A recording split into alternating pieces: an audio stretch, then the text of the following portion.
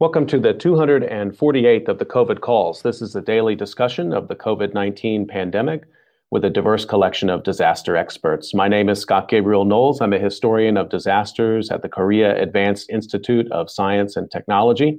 I'm coming to you live from Daejeon, South Korea. Today is a discussion with United States House Representative Nikema Williams of the Georgia 5th District. Just a reminder, today is a special time for COVID calls, so you can usually catch COVID calls live at its new time, weekdays, 5:30 p.m. Eastern Time on YouTube. Just go to the COVID Calls YouTube channel to watch. You can also hear COVID calls anytime recorded as podcasts on Spotify, iTunes, Podbean, or anywhere you get podcasts.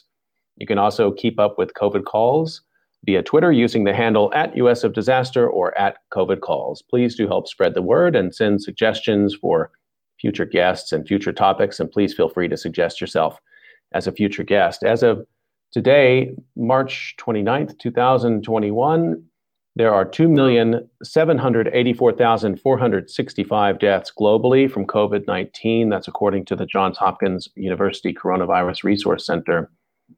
The death toll in the United States has climbed to 549,335. And in the state of Georgia, the death toll from COVID-19 is now at 18,349. I'm so excited to introduce my guest today, Congresswoman Nikema Williams. Let me tell you a little bit about her. She represents Georgia's 5th Congressional District in the United States House of Representatives. The 5th District is a historic district, a seat formerly held by Congresswoman Williams' friend and mentor, civil rights icon, the late Congressman John Lewis. Congressman Lewis represented the 5th District for over 30 years until his passing last year. Congresswoman Williams contributed to history by being elected as the first Black woman to represent Georgia's 5th Congressional District. She was elected also as the freshman class president for the 117th Congress. As president, she organizes and advances the interests of her freshman Democratic colleagues to fulfill their oath to work for the people. Before her congressional election, Congresswoman Williams served in the Georgia State Senate, and as a state senator, Williams got in, quote unquote, good trouble, the kind that Congressman John Williams spoke about. In the wake of the disastrous 2018 Georgia elections, marked with rampant voter suppression, she was arrested at the Georgia State Capitol while peacefully protesting with her constituents that every vote be counted. She was born in Columbus, Georgia, raised by her grandparents in Smith Station, Alabama, and attended Talladega College, a liberal arts, historically Black college in Talladega, Alabama. Congresswoman Nikema Williams, thank you so much for joining me on COVID Calls today. Thank you for having me. I'd like to start the way I usually do, just to find out where you're calling in from and what the pandemic situation is there today. I am joining you from Atlanta, Georgia, in my home office that I feel like I spend way too much time in and have spent too much time in over the last year.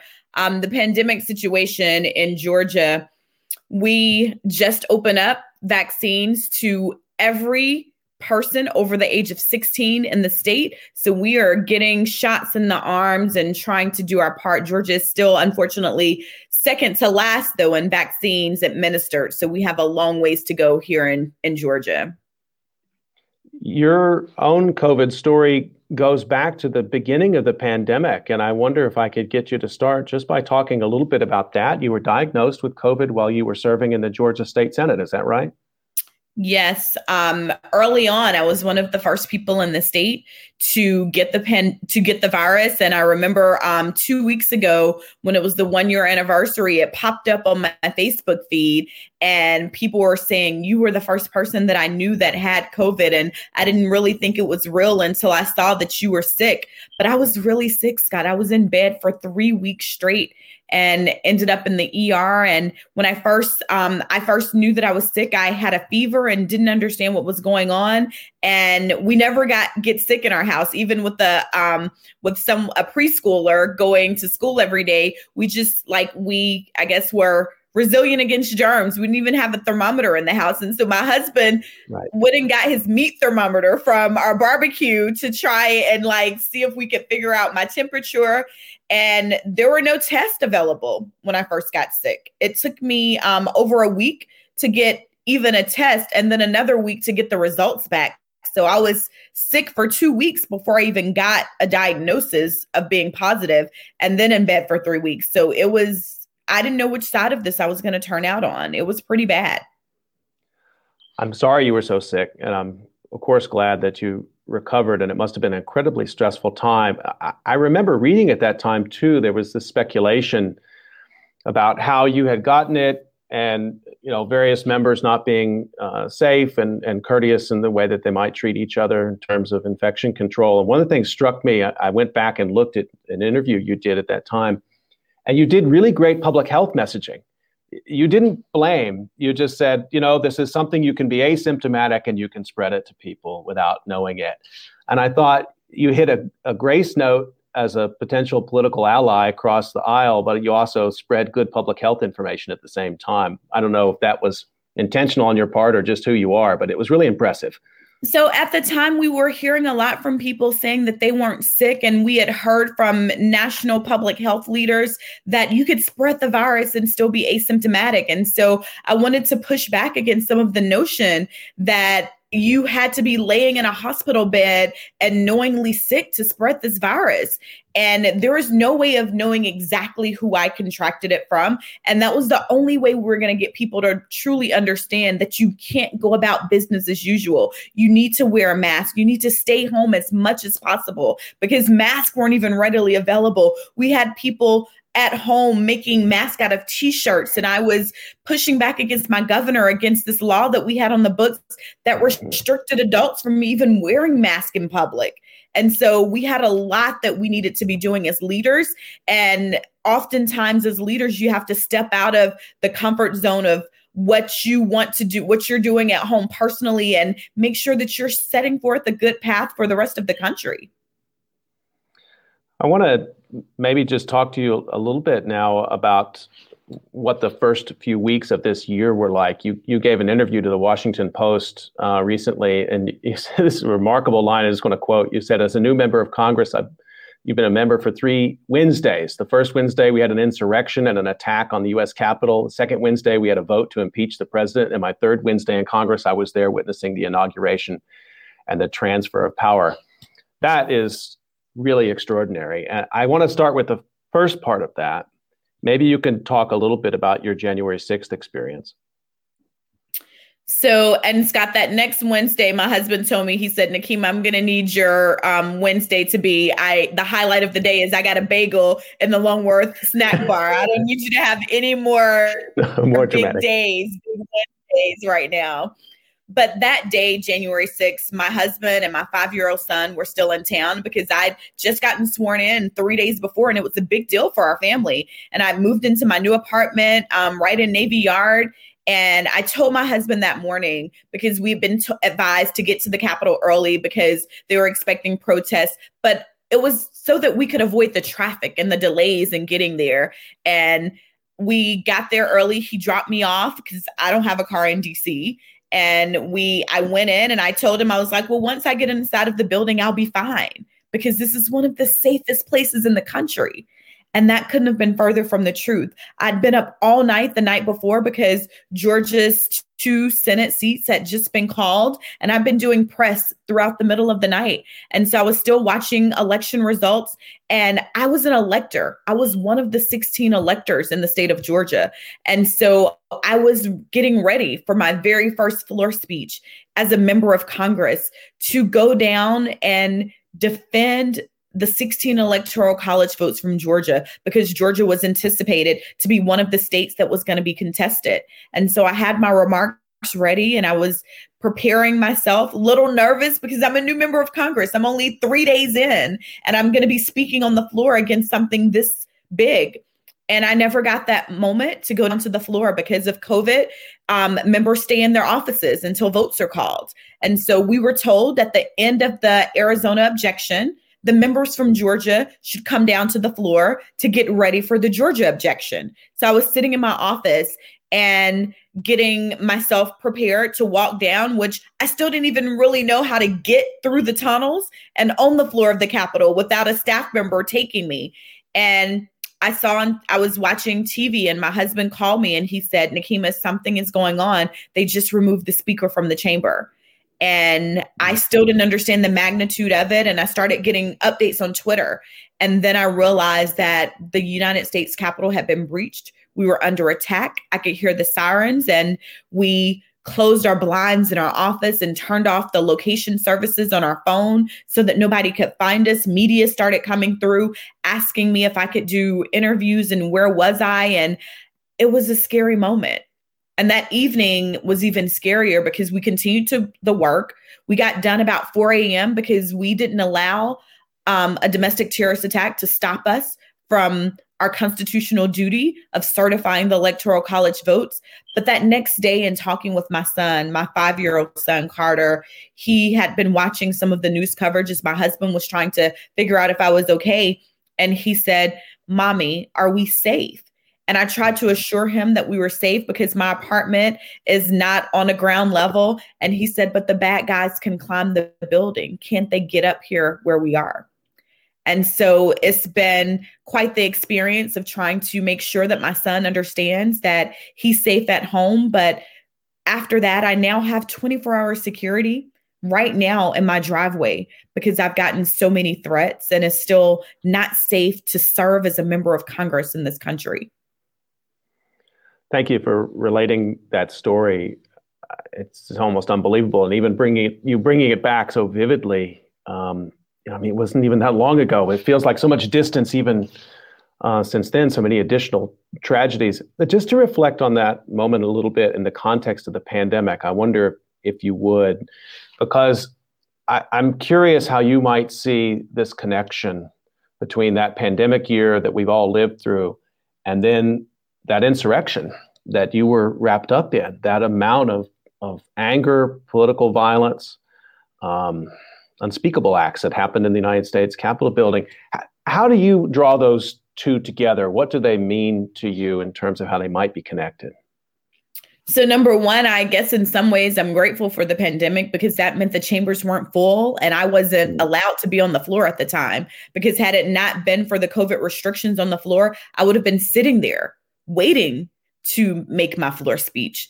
But fortunately, because of COVID controls, I was sitting in my office. But all of this buildup, the buildup throughout the pandemic, the way the pandemic was politicized, the way that, like you said, it was a Republican member who came to the state Senate and was knowingly sick, waiting for test results that likely spread the virus throughout the chamber. But I didn't blame him because I knew that this was something bigger than a political party and a partisan fight. But that was not the messaging that we saw across the country. That was not the messaging that we saw from the White House.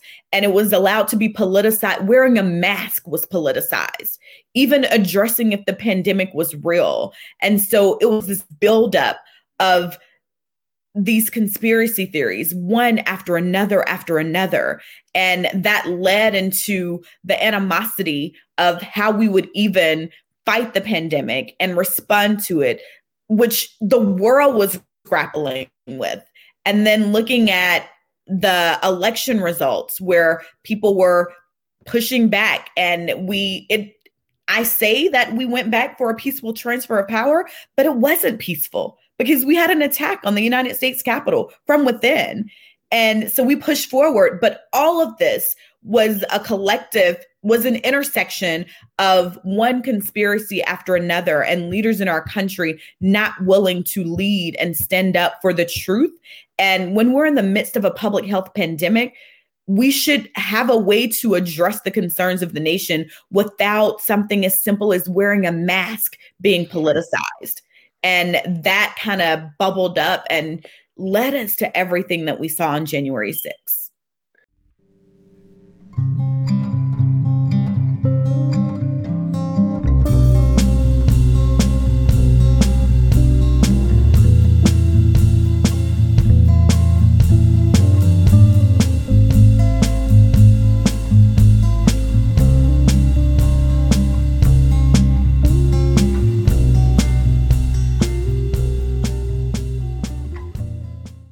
Just a reminder that you're listening to very special COVID calls today with Representative Nikema Williams of the Georgia 5th Congressional District. And I wanted to ask you about racial justice, I guess broadly, but through the pandemic, inequalities have been revealed.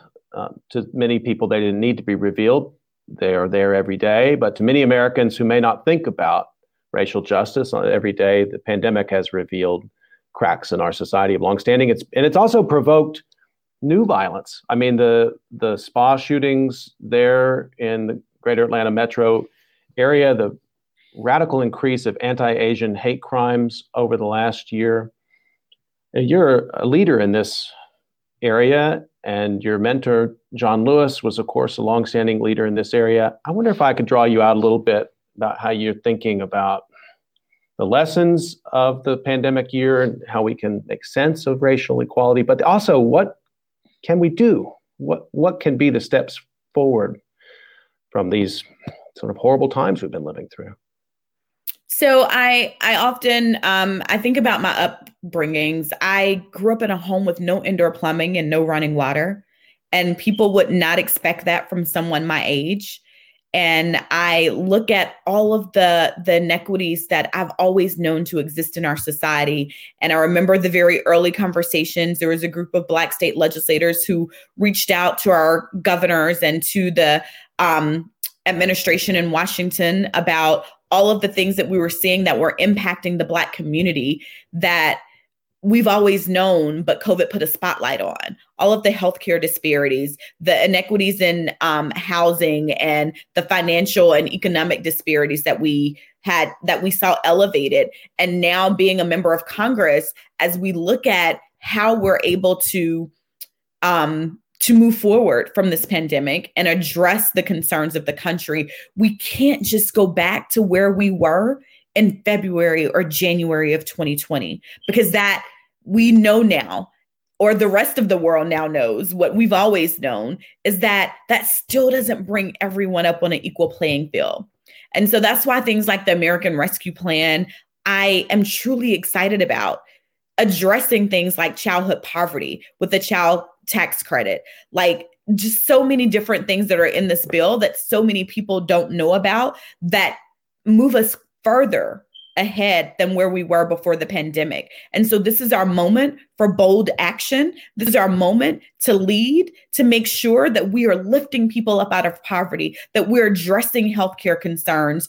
In Georgia, we're getting $2 billion to give us the opportunity to expand Medicaid, something that is leaving 500,000 Georgians out of having healthcare right now. Today, 500,000 Georgians don't have healthcare. And that could be solved by accepting these federal funds to expand Medicaid. But the challenge is, are we willing to put politics aside and address the needs of the people? So I continue to speak out. I continue to speak up. Congressman Lewis taught us that sometimes you have to get in good trouble, necessary trouble, and find a way to get in the way. And that's what I have to continue to do. I have an obligation to represent people whose voices are often unheard and unseen in this process. Just to follow up on that, one of the things I worry about so much last year is continued erosion of faith in government. And of course, we were talking earlier about Republicans who would use the pandemic as an electoral strategy, basically, to reduce faith in government. That's a strategy of longstanding, but I think it wasn't just Republicans who looked around last year and said, wow, this government is weaker than we thought. These institutions are shakier than we thought. It seems like a lot of emphasis is going to need to come from your class, particularly new members of Congress, to really give people confidence again that government can work, don't you think? I'm curious how you might address somebody who. So I agree. There are a lot of people who don't have confidence in our government for good reason. Well, you have to acknowledge that people have valid reasons for thinking that our government doesn't work for them. And one of the things that I'm so proud of is that I was appointed to the House Select Committee on the Modernization of Congress by Speaker Pelosi. This is a bipartisan committee, truly bipartisan. Anything that comes out has been agreed to by both members, because we have 6 Democrats and 6 Republicans. So we can't even pass anything out unless we agree. And this committee is designed to make Congress work better for the people in 2021. How do we modernize Congress? How do we make it work for everyone? And I'm excited about this because it gives me the opportunity to live up to some of the things that I've always said. I am operating in a system that was not designed by or for people who look like me, but I'm determined to make Congress work for all of us. And you can't ignore people's concerns because the government has not worked for all of us. And so there are some valid concerns there. And we all have a role to play in making sure that we make Congress work, make every body of government work for the people, because that's what we're here for. And oftentimes people get caught up in their own personal politics and forget about the people that they were sent to Washington to serve. A lot of times a first-term member of the House gets a little bit of breathing room before they're thrust on the national stage. You haven't had that luxury of time. You're already on the national stage. But I wanted to ask you a more local question. Right now, the pandemic is still ongoing. We're moving into the vaccination phase. What does your district need? What are some of the most essential needs in your district in terms of recovering from this pandemic?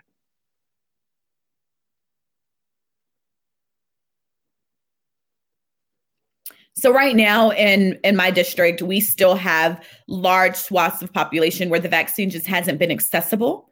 And so we need to get the vaccine into hard to reach communities. We've heard a lot about vaccination hesitancy, but what I have seen on the ground is people want the vaccine, but it's just not available. The navigating the system to even make an appointment has been an all-day affair for people. And we've had to create little help groups online to help people navigate the process of making appointments. I have seniors who have been trying to get vaccines, and the vaccine has been available for them since January. And they've been trying, but have not been successful in getting appointments. And then it's where the vaccine location, the centers are. Last week, our governor, before he made the announcement that vaccines would be available to everyone, he said that, well, people should just drive to South Georgia if you're in Metro Atlanta and want the vaccine and can't get it. Well, that means taking off work. That means getting in your car and driving hours and trying to find this location in a place. Why not put the vaccine centers in the areas of greatest need? So we started to partner with churches in the Black community, in the neighborhoods, because we know that churches are trusted community partners in the Black community. And so we partner with churches to get vaccines in the areas that need it the most. And right now, that's where we are. We still have a long way to go around recovery. I get so many calls every day of people who have been trying to get unemployment from the state of Georgia since last summer. People who still haven't gotten $1 and have been struggling to get their unemployment benefits because the state is not responding, not answering phone calls, not answering emails. So I've joined with other members of Congress asking for an investigation of the Georgia Department of Labor because the funds have been sent from the federal government. We need to get them to the people. And then looking at even now from the current administration and the $1,400 survival checks that were sent out to people, if you're unbanked or underbanked, there is no way to send you that money directly. So you're still waiting and still needing those direct funds to help you out. And that is so many people across our communities who are still waiting because they don't have a banking relationship. And so we have to address that. And how do we get that money to people who don't have a way to get it through their banks? Your district is such an interesting one. I mean, all of the issues you just described, and it's also, the greater, Atlanta area is also, the CDC, there's so many universities. It's a center of knowledge production as well. So you're on the one hand, you're dealing with, as a representative, down to the level of like, can somebody get their check, please? Also voting restriction, also racial justice, but also trying, and I'd like to hear sort of your thoughts on this, trying to promote innovation and new science and all the things that we've relied on to cope with this pandemic too. I guess I'm sort of in awe of the variability of your district. Maybe you could talk a little bit about how you think science is gonna work as we go into this new year. Well, it was quite promising for me. Last week, I got the opportunity to go and visit with the new CDC director, Dr. Lewinsky, and we had a conversation about, it was the day that she rolled out the new plans around school reopenings, which was, as a mom of a kindergartner, near and dear to my heart. We've been watching the science and determining what was safe for our son, and we wanted the same thing for every other family. And in speaking with Dr. Lewinsky, and that same day, President Biden and Vice President Harris were in Atlanta, and so I was able to speak with both of them about our concerns around just the science and how do we get people to trust in science again? Because for far too long in the previous administration, there's this pushback against experts, against the science. And so I've always been on the side, my undergrad degree is in biology. And so I've always been on the side of let's follow the science, and that will lead us to where we need to be. And speaking with her, it was reassuring that we are really looking to experts to guide us through how do we truly get out of this pandemic. And I'm warmed by that, but it's going to take leaders uplifting that and amplifying it and making sure that we are talking to, I often say that I center those most marginalized in my decision-making process, which is why things like getting the checks to people and getting vaccine sites and communities and doing the food drives that we've been doing have been so critical. Because if we uplift those people most marginalized, then it uplifts everyone. And so our schools are getting vaccinated. They've chosen vaccine days for all staff at schools to come and get their vaccines. And so it's become a community thing at this point. And we're continuing to, I'll show up at vaccination sites to show encouragement and pass out snacks and just be there to greet people, because it's taking our whole community to come together to get through this. But it's so good to see leaders who believe in science and who are amplifying science-based evidence on how we move forward. And so I am honored to partner with Dr. Lewinsky and the staff at the CDC as we continue to roll out things and rolling them out in communities and getting that information to our churches and getting the information out on a community level so that people are actually hearing what is being said that is coming out of the CDC. Why, we sure could use more people in government who can talk about biology and science the way you're talking. Were you pre-med? Were you thinking of going that route? I was. Really? I thought I was going to go to medical school, which is why I moved to Atlanta, and I got here and I caught the political bug, and the rest. I see it. It's not too late, maybe. I mean, there's always a possibility. We've had members of the House who were also doctors. I think you probably got a pretty full day. We're almost up on time with Representative Nikema Williams on COVID calls. One last question, and this is really about how you think people are going to remember this time in the future. I'm from the South too, originally from Texas, and the battles over memory in the South are never ending, and we've been arguing about certain aspects of Southern history forever, it seems like. I wonder how you think this COVID year should be remembered. What are the ways that we can honor those who've died, those who've suffered? I'm sort of curious because I think it's an ongoing conversation. We shouldn't wait till it's over to start talking about how to memorialize. We should probably be talking about it now. I'm curious. I think your vantage point on this would be really valuable.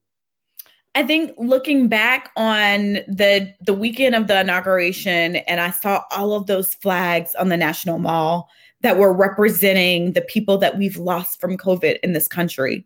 And just seeing that display and the imagery of what that represented will never be lost upon me. And so there needs to be something permanent done in this country, because unfortunately, we all know that it didn't have to be this bad. When we look at how other countries responded, some of this is on us. and the leaders in this country that weren't willing to make the tough decisions. I keep looking at my Facebook memories, keep popping up and reminding me of what I was doing this time last year. And I thought that we were shutting down until Easter. And I was like, oh, I can't wait until Memorial Day. And we're going to have this big cookout. And the world is everything's going to be better because we're going to shut down. But if this last year hasn't taught us anything, it is that we're all in this together. And you can do one thing as an individual, but collectively, we can change what happens in this country. And so that is in so many different fronts. With the pandemic, had we all shut down for 2 weeks and got this under control, who knows where we would be right now? But that didn't happen. We didn't have a national response. We didn't have, and it shows us the need for the federal government. For so many people that say we don't need a federal government or run for federal office who don't believe in federal government, which is absurd to me. But it shows us the need for our national response to something of this magnitude and what we can do when Americans truly come together to work together for the good of everyone. And so we need to continue to talk about what could have been, what still can be, because we're not out of this yet. I was just watching results over the news over the weekend where Michigan is surging again. We have these new variants coming in. And so we have to continue to look out for each other and use this as we came together after 9/11. And there were far fewer people that were lost in this country after 9/11. And we need to come together as a country, put partisan divides aside, and look at what is truly good for our nation and what will move all of us forward.